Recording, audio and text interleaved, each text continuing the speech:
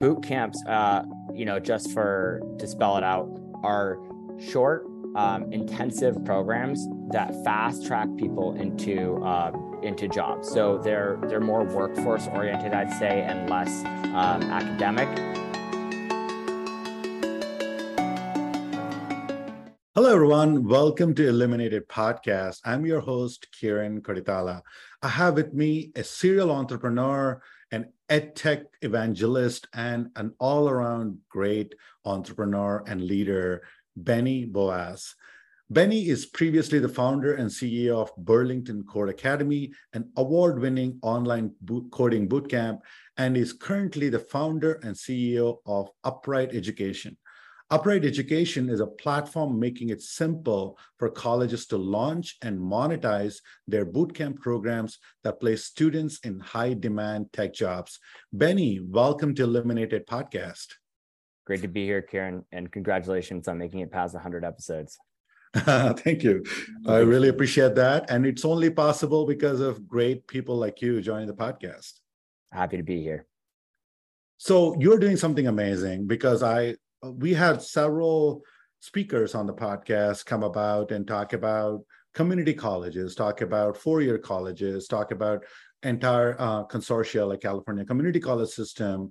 And there's a lot of disruptors as well that came and said, we don't really need, if somebody wants to become a graphic designer, they don't need to freaking go to a four-year college. They can get a good certification or a background in Adobe and Canva now and become a graphic designer. Same thing goes with somebody who wants to become a Java developer. However, higher education institutions are they on the surface say they want to make education affordable and accessible for all, but the truth of the matter is their business model is to be the Fort Knox of education, where a student finishes their high school, comes to the college, spends 4 years, and gets a degree.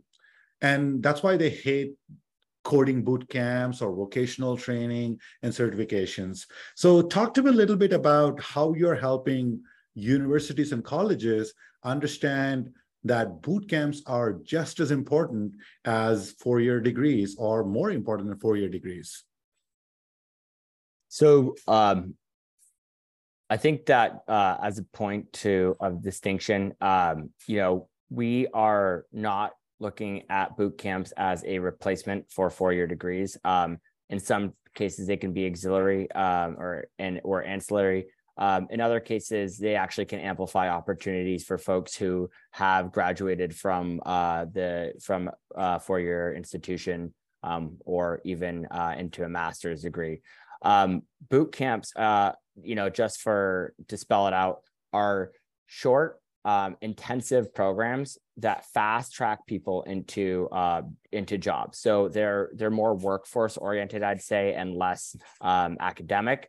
They're supposed to, in theory, teach the technical skills that employers need in the year or moment when they need them. So one of the things that I think has been really interesting is how quickly these models have become adopted in private for-profit companies, specifically ones that have received venture backing and could be seen as like a startup.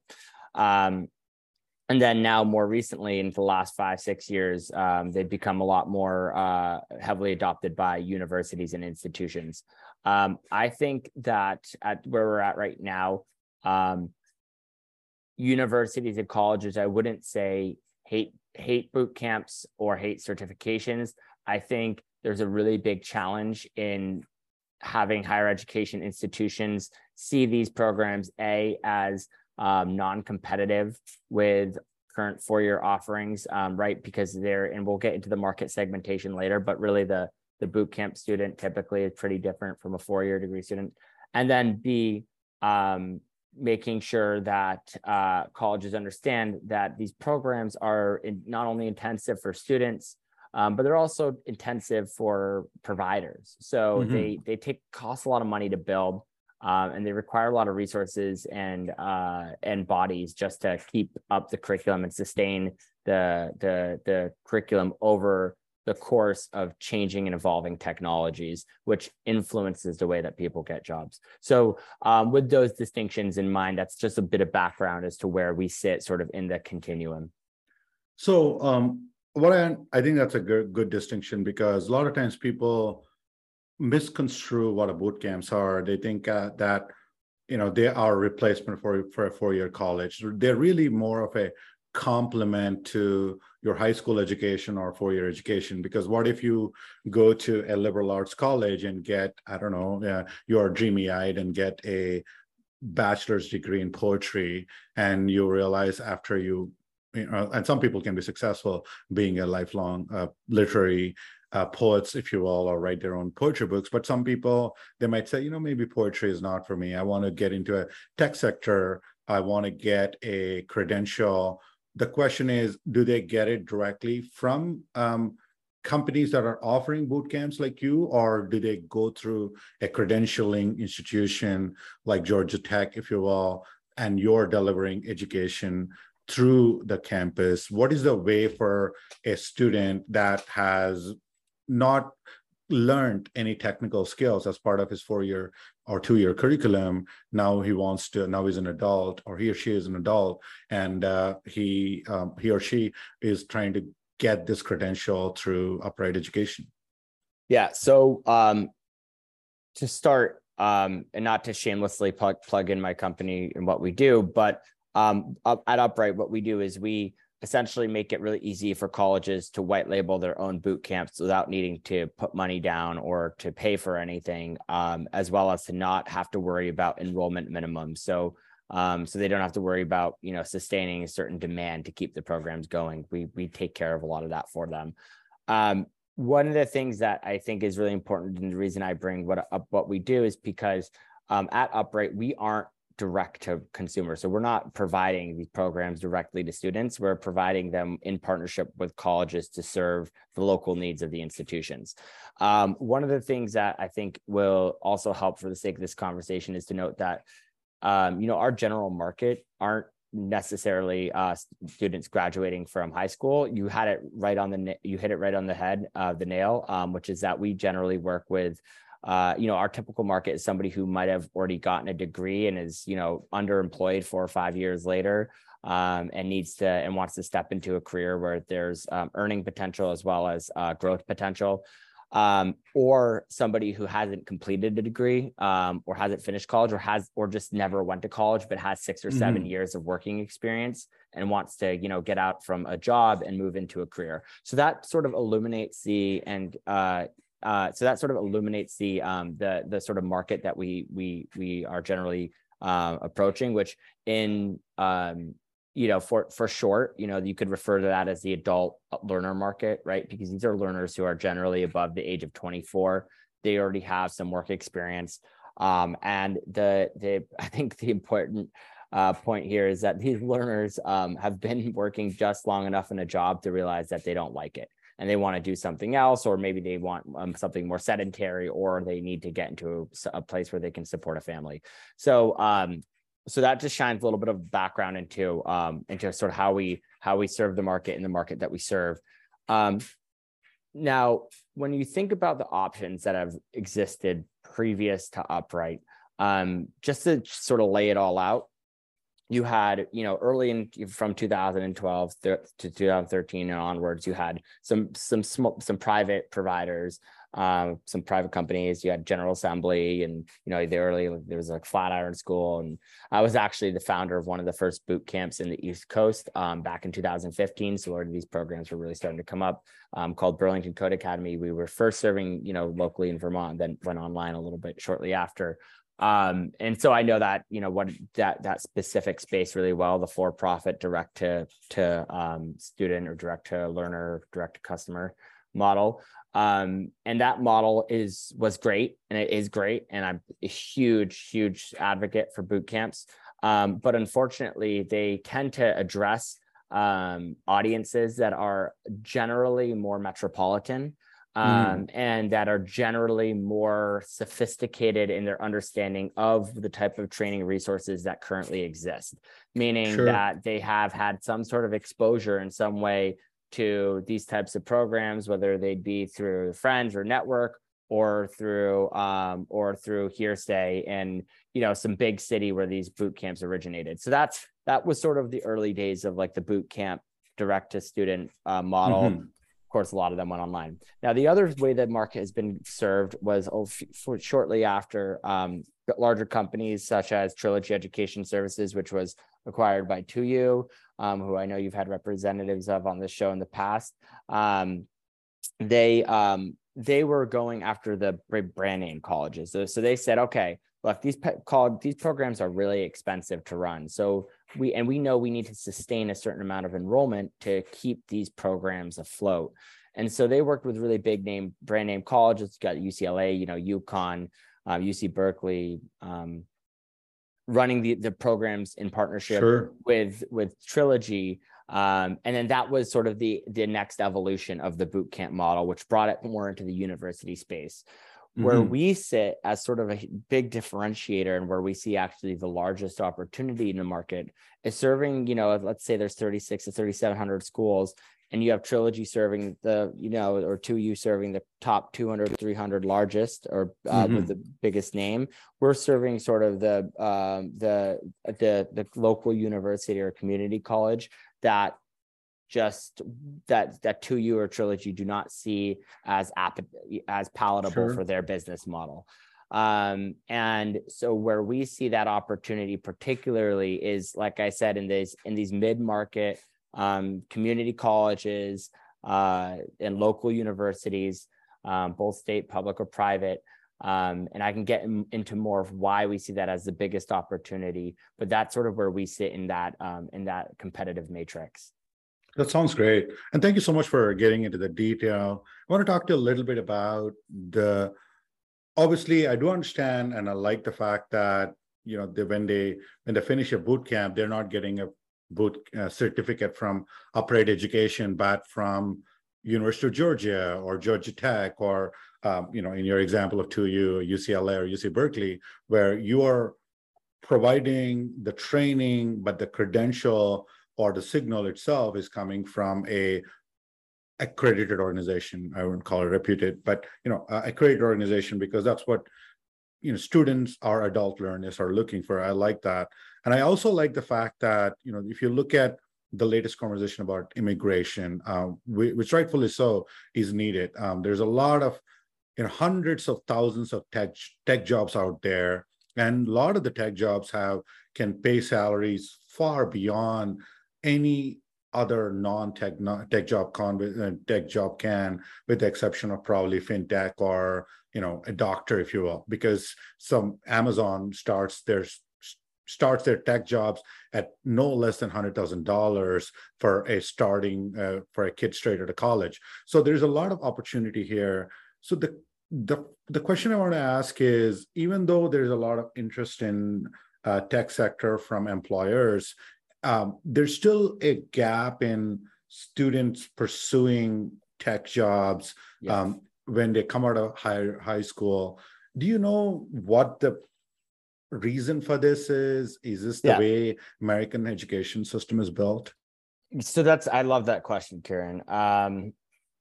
So here's sort of the easy answer to that, and then it gets a lot more complicated. The easy answer is that STEM jobs generally, or STEM fields are generally completely, they're just much less popular in students pursuing higher education than, you know, other subject areas that are a little bit more broad, such as, you know, if you look at degree conferment, you know, over the last few years, you know, somewhere around like 33% has been in business degrees, whereas less than 4% has been in STEM.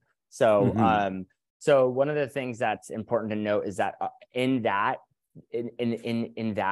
alone, you can see that, you know, you'd probably have less students who are interested in enrolling in like a coding boot camp than maybe like a business program. Okay, so that's one place to start, but that doesn't answer your question, because your question is tech jobs, not technical skills, and those are two very different things. Tech jobs are actually sort of span the gamut of the type of skills that you need to enter a career, right? Like tech sales is a much lower technical skilled area than coding. but or business nonetheless, analysis or project management. exactly, project management, data analytics, like these programs are generally much less technical than coding, right? So that's that. And then you have cybersecurity, which is sort of at the higher end of that. And then you have like data science, which is like super, you know, it's a big challenge to bust in those fields if you don't enjoy, you know, that type of technical work. So now we have this like problem, right? Which is when we talk about tech jobs, people immediately, they sort of immediately associate tech jobs with technical skills, like technology training, like coding, you know, data analytics, like, or data science, cybersecurity. And sort of the narrative that we have to rebuild here is that there are a lot of different types of employment within tech, and boot camps can train very well into those particular fields as well. So here's a really good example. Tech sales is a really great example of a really interesting boot camp model, and here's why. With tech sales, you simply do not need to learn those skills to then come out and get a career after taking a boot camp in the same amount of time or the same cost as a coding boot camp. If you're paying the same amount for tech sales boot camp that you are for coding boot camp, that's just ridiculous, because coding takes a lot longer. You have to learn an entire language. Tech sales, you learn a few, you get familiar with some CRMs, and most of the training happens in the job. So then you think, okay, why might I need to take a boot camp then if it's so easy to learn this particular skill set? Why wouldn't I just go to a 4-year degree and then boom, start applying? Well, here's why. Because tech sales is a lower barrier to technical entry, recruiters get blasted with applicants. So for any like entry-level tech sales job, you might get like 10 times the amount of applicants than you would for an entry-level programming job. And so for that reason, recruiters need to cut through the noise. They don't even know if half of these applicants are even serious, right? A lot of them are just throwing their hat into the ring because they don't necessarily need to have experience. Just want to click a button. Yeah, just click a button, throw my name in there. I just graduated from, you know, from the University of Washington, and I don't even know if I want to go into tech sales because that's maybe not who I am at my core. And I just blasted a resume in there. Okay, that's like half of the people applying to tech sales jobs, entry level. So that now the recruiter's just inundated, right? They have so many resumes to sift through. Well, guess what? So how do they now go through and find who they're going to pick out of those 1,000 entry level resumes? Well, they're going to rely on traditional methods for evaluating applicants. So they're going to go back to what? Network, of course, network and university. And who does that exclude? Primarily immigrants and minorities. The people that are most disproportionately affected by traditional recruiting methods for technology jobs are minorities and immigrants and folks who are on the lower end of the socioeconomic spectrum. Well, guess what boot camps do? Tech sales boot camps help you cut through all of that noise.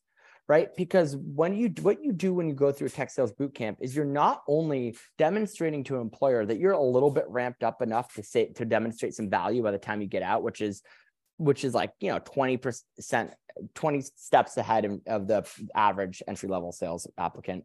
But you're also demonstrating at that moment that you actually want to do the job. Right. And that's a really interesting thing, right? Like, you're connecting with a network. Hopefully your bootcamp provider has a network like Upright does of hiring partners. We have about 150. You're not only connecting with their network of hiring partners, but you're signaling right into the universe. Like, I want to do this role. Like, I want to be in tech sales. And, you know, not everybody wants to be in tech sales. Most people don't even know what that is or what the job even entails. So if you go through the bootcamp, complete it, and say you still want this, then, and you're a recruiter, then you should be thinking, okay, I should be recruiting from boot camps. So now you have another market, right? You have the the lower technical skills market, all the way to the higher technical skills like coding. Because on coding on one end, you can just learn all the skills you need to get the job. But with tech sales boot camps, they serve sort of a little bit of a different purpose. And so now you start to see like the wide range of opportunities within products that can be rolled out throughout a bootcamp model. You can have digital marketing, you can have data analytics, you can even start to think about, you know, areas like project management. And I think that that's a really unique position that we have in the market now, which is to start looking at ROI, right? Look at the product by ROI and maybe charge based off of that as well. And the university degree system, right? Like, it's interesting to think about, okay, if you go through like a chemical engineering degree, which you're generally going to see like really great job opportunities from, you're paying the same amount as you would to go through, literature or philosophy degree. And I'm a graduate from a liberal arts college. I went to Bennington College and I studied like philosophy and politics and environmental studies and art for like 4 years. So Sure. I am like the poster child of a liberal arts student. But the point is that I came out with very little technical skills and had a hard time getting a job. But I paid the same amount as somebody studying chemical engineering. So, and it took Right. the same time. You're telling me it takes the same time to study Foucault for 4 years than it does to, become a chemical engineer? It just shouldn't. And you know what? It shouldn't take the same amount of time for you to take a tech sales boot camp than it does a coding boot camp. But guess what? Lots of providers have pigeonholed themselves in the same way, pricing and modeling the programs at the exact same number of weeks, at the exact price, when the ROI is different, when the time it takes to learn the skills are different. And so what we do at Upright is we base, with our career boot camps that all place students into tech jobs, those are direct to employment boot camps, we base the program on the number of weeks it takes that we think it takes to get a job. So we work backwards from what is the lowest amount of time, what is the fastest that somebody can get a job in this field, and then work backward from building the curriculum from there. So that's amazing. No, I like the idea, and I like the fact that you're really looking at the return on investment. But I think there's two parts to this. I agree with you that getting if you want to get a tech job, the best way for you to impose your will to get the job is obviously show that you have put your time into by getting a boot camp. But also the other part of it is, for example, let's take your example. You finish your liberal arts degree, and for whatever reason, you did not become a successful writer or a poet or philosopher. You have to make a living. So you end up working in a restaurant, or working as a line manager in a warehouse. The thing is, if you're listing the line manager in a warehouse, you have all the project management skills, you have all the organizational skills, you have the discipline, you have the integrity. But if you say, hey, I was a line manager in a Walmart warehouse, I want to apply to an Amazon as a project manager, there's a big delta there. Not just for Amazon as a company, but also for you as a human being, saying, I don't know what Amazon project manager does, or whatever. I don't know what the software product manager does. So by doing this technical project management bootcamp, you're kind of fixing that gap as well, not just imposing your will, but also saying, yeah, this is not much different from, we're dealing with a bunch of warehouse delivery people. I'm not sure what warehouse people do, but I'm just saying. But I think the idea here is, yes, it is a way for you to make yourself more presentable to the job market, but also for you to cross that threshold and say, what I'm doing in my current job can apply to the future job. Am I off track on that, or no, do you have additional? Yeah, I love that. That's great. So it's looking at where there's transferable skills, like where you and how you can document those skills to be able to add value to the employer. I totally get it. The one thing that I would say is interesting about a boot camp is, so one of the things you touched on that I thought was spot on was, that you're getting exposure to an industry and how the industry works. And that's one important distinction. So, I mean, that's not everything, right? The other part that's really important to note there is that there are also certain backgrounds and personality traits that lend themselves really well to particular fields. And those shouldn't be taken for granted when you're evaluating applicants for bootcamp programs or for programs generally.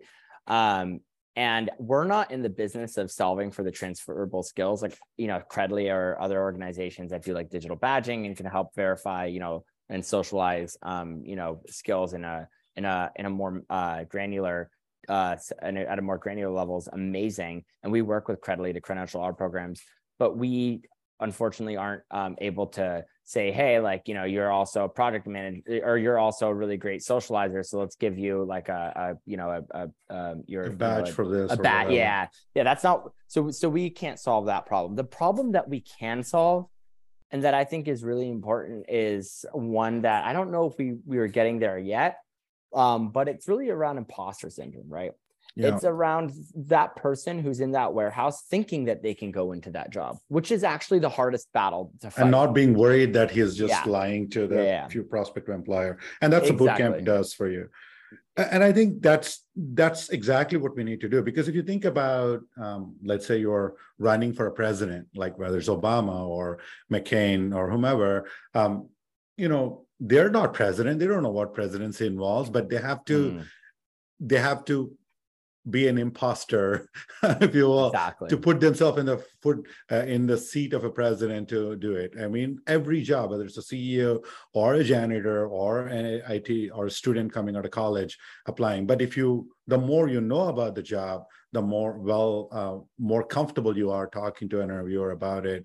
And I think the boot camps are a good place to do it. Sorry, go ahead. You want to add anything to that? Yeah. No, I just think you're totally right. I mean, you know, most jobs are started without knowing. You always start something in your life without knowing what it is that you're getting into. Just remember that curiosity is very important, and that so long as you're supporting yourself, you know, that's sort of step one. So the other part that you said in your discussion about Upright and how it helps colleges, I do like the idea that you are focusing more on not the cream de la cream, if you will, like the Georgia Tech, UCLA, and UC Berkeley, but also the lower quadrant of the colleges.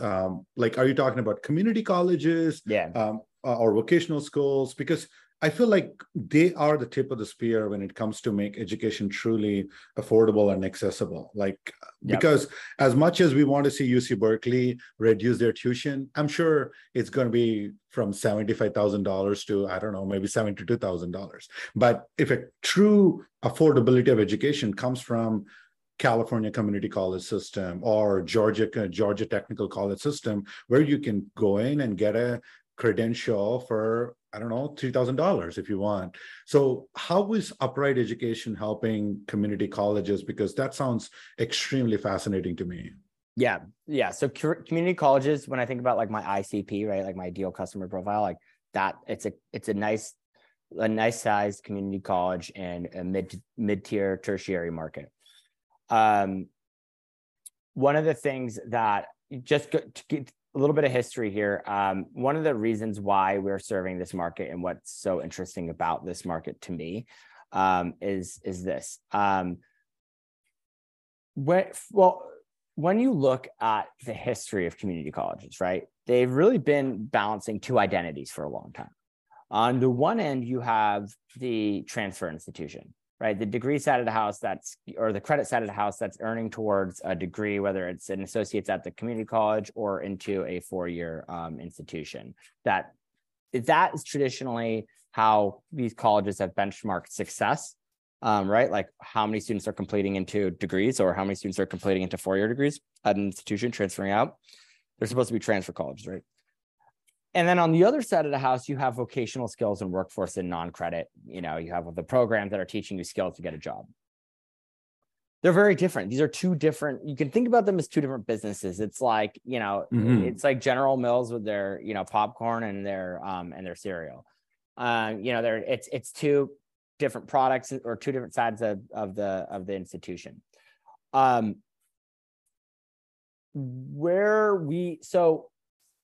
I know you like to talk about where we think the industry is going, so I'll save that for a little for that question. But where I think right now the most important segment of the community market, college market to pay attention to, is the workforce side of the house and the non-credit side. And here's the reason why: the typical community college student today doesn't look like the typical community college student of 3 years ago. And the typical community college student in 3 years from now will not look like this typical community college student of today. We are enrolling through our community college partners, folks who completed 4-year degrees at well-branded institutions. Now, how interesting is that? Somebody has went to, you know, a top university and has come to a community college to take a tech boot camp. That's an interesting thing to think about, right? Like that historically didn't seem like very, you know, par for the course. Right. Typically somebody starts at a community college, right? But now we're seeing people kind of come back and say, okay, are you offering me an opportunity to get vocation or training to get a job that my university isn't?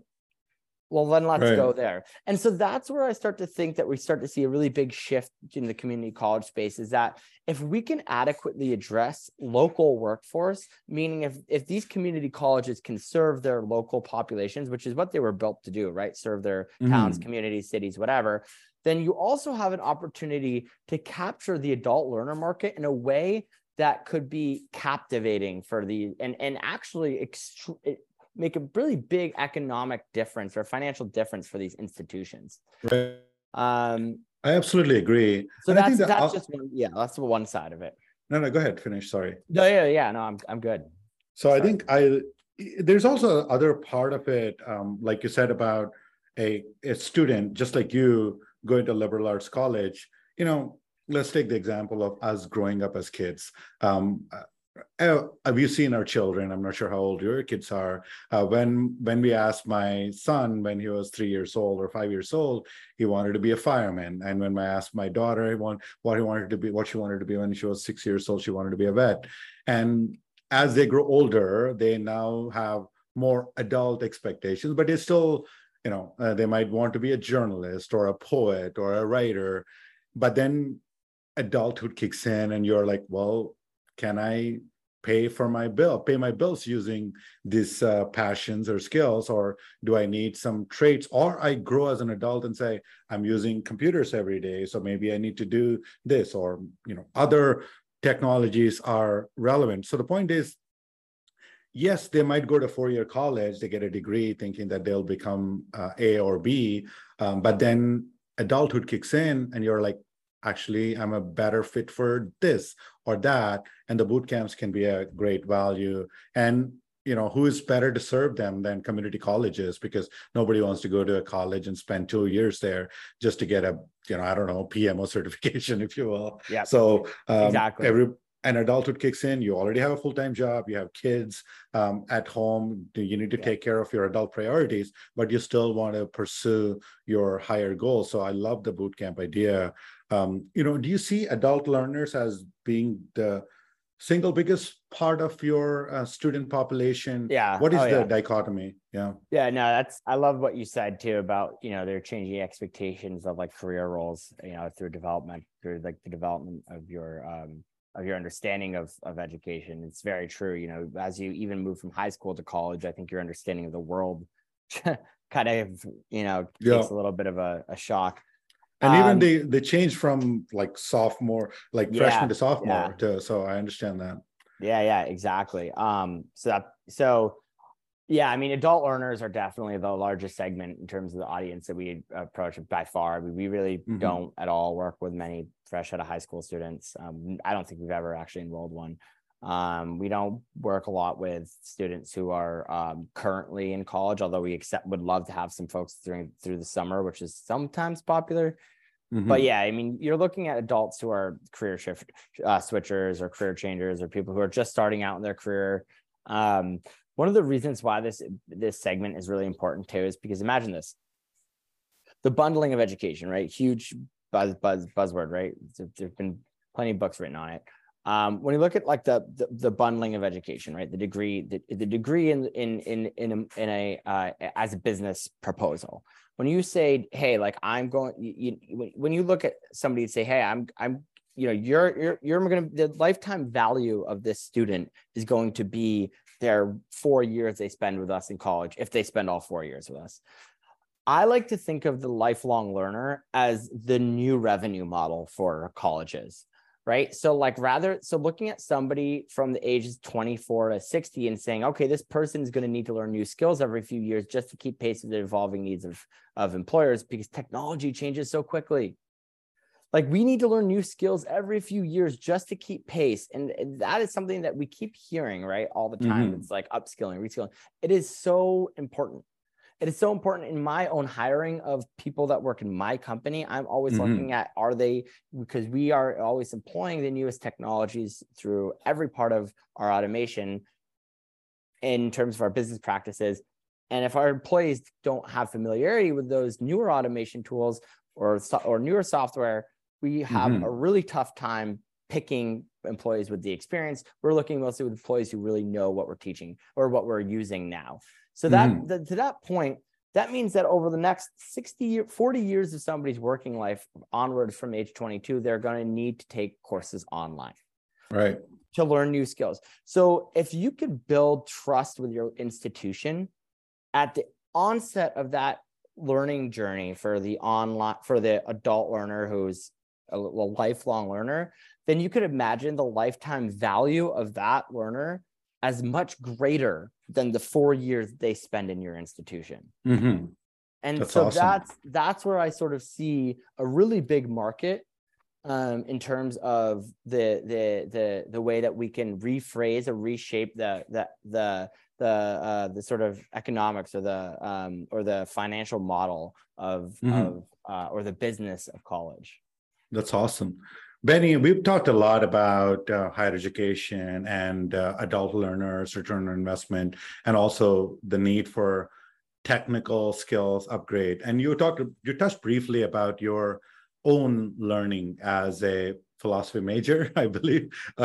Again, trust me, I wish I grew up in India, so I had no access to becoming a liberal arts student. In India, we had 2 pathways, maybe 3 pathways: doctor, engineer, or a loser. Again, it's not because I consider them losers, because that's the mindset they have in India, which is really terrible. But after coming to US, I really had to self-learn all the cool things like liberal arts. I got into writing poems. I got into literature. I love philosophy. I've read about Nietzsche, everything from Plato's Republic to Nietzsche's Thus Spake Zarathustra. So I love the liberal arts.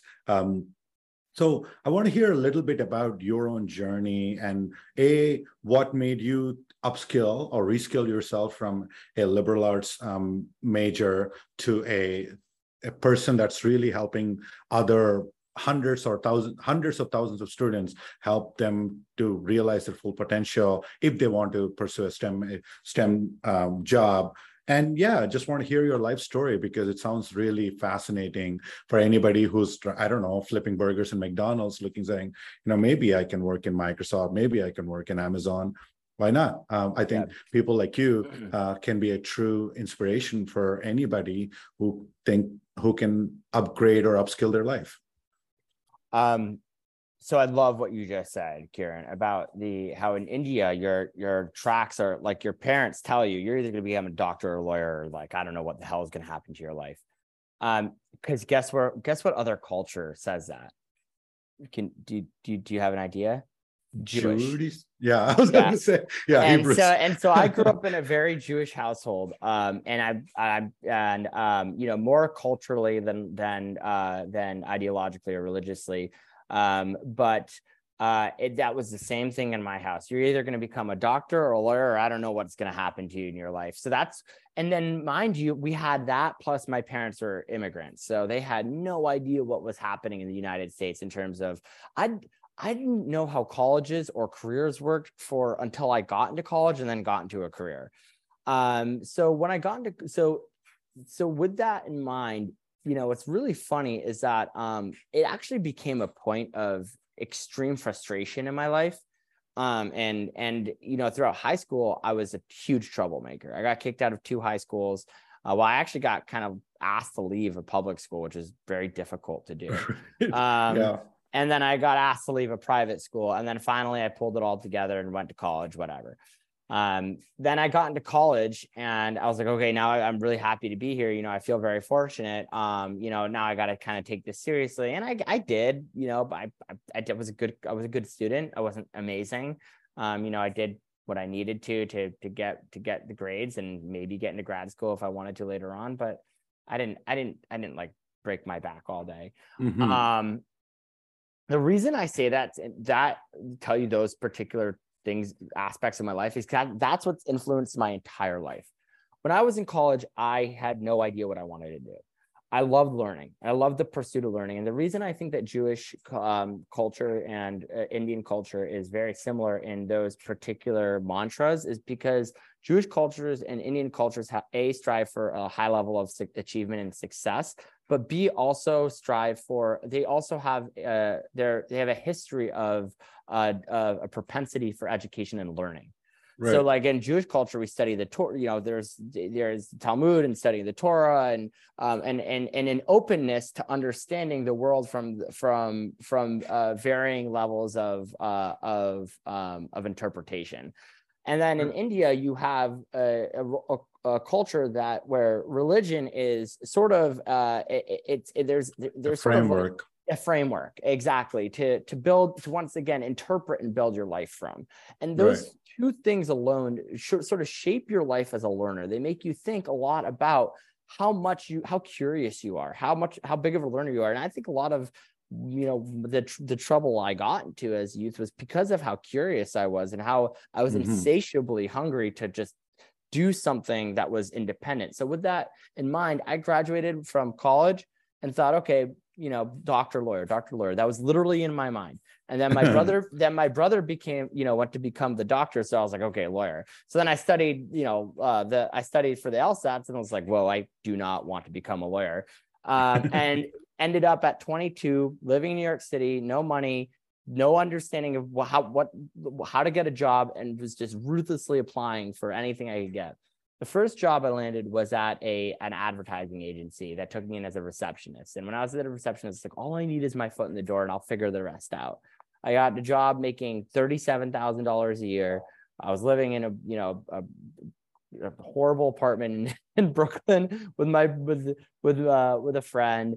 And I wanted to make it. And the first thing that I realized was that there was this department called the user experience department. And I met a gentleman who was not even that much older than me, who was the VP of the entire department. I was like, whoa, that's really cool. I want to learn what he's doing. So he took me under his wing, and I learned from him in a few months. And then 3 to 4 months later of sort of apprenticing under this department, I landed my first job as a UX designer. And then 4 years into that, I sort of looked back, was like, whoa, I've been working in this field. I never studied. I didn't know this was possible. I didn't even know how to get here. It was a lot of luck. I can't believe that I'm, making decent pay. Finally, I've moved out of my crappy apartment and I'm doing well and totally financially stable. And then I thought, okay, we gotta make this, we gotta create something where we can make these type of trainings really accessible. So that's how I started my first boot camp company.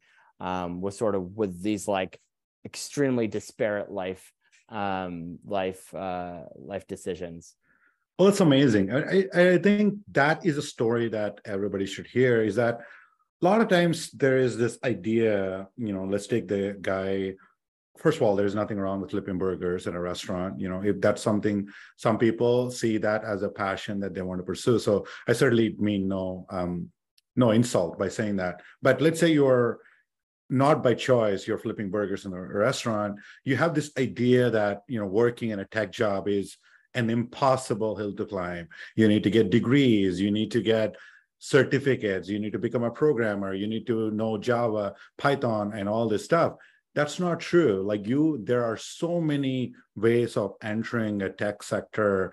And in fact, most technology companies are desperate for people who are willing to learn. Really, I think this is true with End2End, where we have an office in Hyderabad called Socrates Labs, and we just test them on their aptitude to learn and passion to learn. And sometimes we hire housewives straight out of that have no experience, and we can train them in 3 months because we give them all the training necessary, including communication, and they do just as well, because sometimes the need for resources is very high.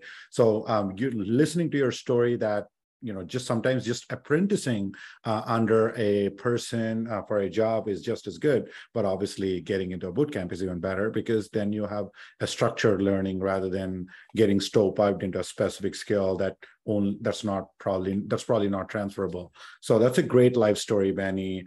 As we start wrapping up this episode, I want to see if, I know we talked about a lot of range of topics. I want to see if I want to give you an opportunity to see if there's any questions that we did not touch upon that we should talk about as we start closing up the segment.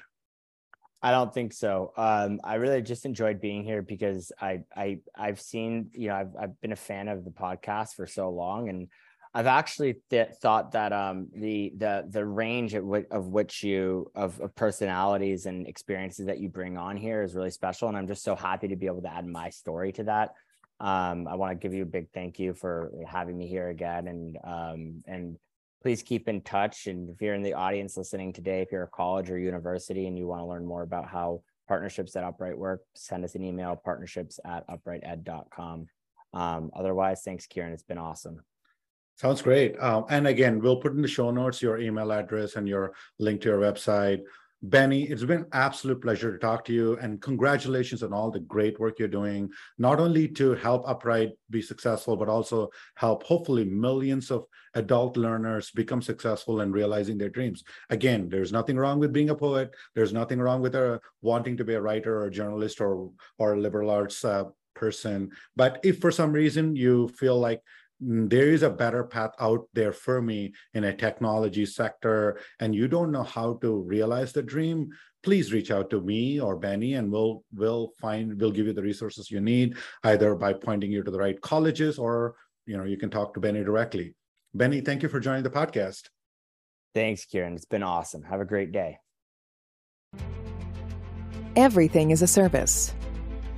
Whether it's finding ways to help students reach their goals within higher education, sharing medical records to patients quickly and securely, informing residential customers of an impending outage, or communicating with remote satellites thousands of miles apart, all of it requires data, integration, and communication. At End2End, we provide services that make all of these possibilities realities. And we make it faster, simpler, secure, and easier. Because we believe everything is a service, and bringing everything together is how we can help you innovate and change the world.